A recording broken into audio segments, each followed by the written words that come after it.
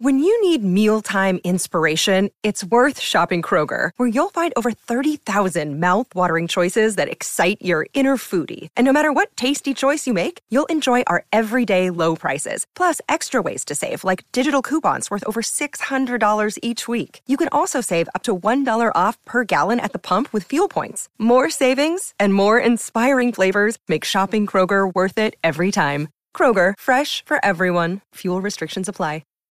Oh, the caller of the month. That's right. I was wondering why you send me away. Here's the caller of the month. And remember, Aber Living, they are a great crew, and they say, call SCNZ and we'll chuck up a prize. They have chucked up Oklahoma Joe's Blackjack Charcoal Kettle Grill. Let's reminisce and have a listen. I'll just say, Steph, very hard to pick a winner this month because we had some great calls here on afternoons. And in fact, the shortlist were all calls from afternoons. So big pat on the back. Big pat on the back for the afternoons crew. But taking out the chocolates this time, a great call last month by Ryan in Hamilton. Hey, Steph. Some great calls in that last hour, and it kind of made me want to call because it's just, ongoing frustration, mate. It annoyed me when after that Aussie game that we took them to the sword at Eden Park, and everyone went, "Oh, we're back on track," and all this. We have to remember where Australia are ranked on the table at the moment and how many players, top frontline players, they're missing. We weren't bad. We were good. We were better. But, mate, the litmus test, if it wasn't Japan, is going to be these next three games. And these games really worry me. I know what way my TAB bets are going to be going because they'll have us favourites. But by no way should we be. Mate, we just beat Japan by 7 points. And I'm getting sick of hearing, oh, yeah, but teams are catching up. Well, what about us? And you said before, yeah, they're catching up, but teams have always been catching up. They have been. They've always been chasing us, or they've been chasing Aussie or England, whoever's been there, or South Africa. But we shouldn't use that as our scapegoat. I mean, if you're pulling on the black jersey, you should be looking to thrash Japan, and that's no disrespect to the major leaps and bounds that they have made.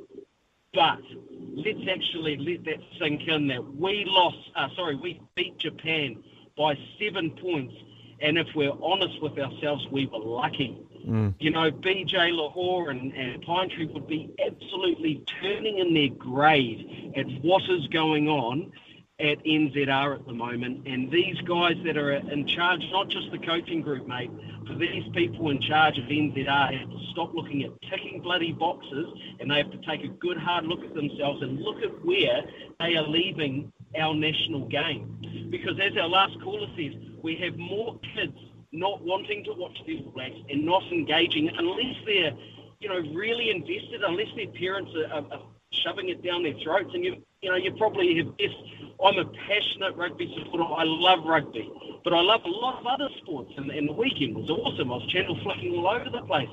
But I'm struggling to get my son engaged in rugby because of not only the way that it's being played by our top team, but also the way that NZR are actually handling themselves and promoting the game, Yeah, I just don't want this to be the area that we look back and say this is the era it all started going wrong, because we can fix it. We have got the depth, we have got the coaches, but we're at is it too strong to say we're at a crisis point at the moment? No, absolutely not. You said that. You said before, mate, this is a slow-moving train wreck. It absolutely is. What signs do you see that gives you any hope that we are actually going to win this World Cup? We're not. And a few weeks ago when I called you, mate, I said, we'll never win a World Cup again. We won't, because we're sending all of our top IP out of the country. I know it's hard to keep a hold of it. We don't have the money. But we can't continually keep the same older, sort of stale people involved in the coaching setup. And I put Steve Hansen in that as well, mate, because it started happening under his watch, and then he advocated for Foster. And we have to remember that. He was the one that pushed Fozzie in. And you look at that coaching box on the weekend, you look at the ones that are going to be facing us, We've used the word innovation. There's none in the All Blacks team, mate. That Japan shut us down and knew exactly what we were going to do. Yep. We didn't know what we were going to do, but they did.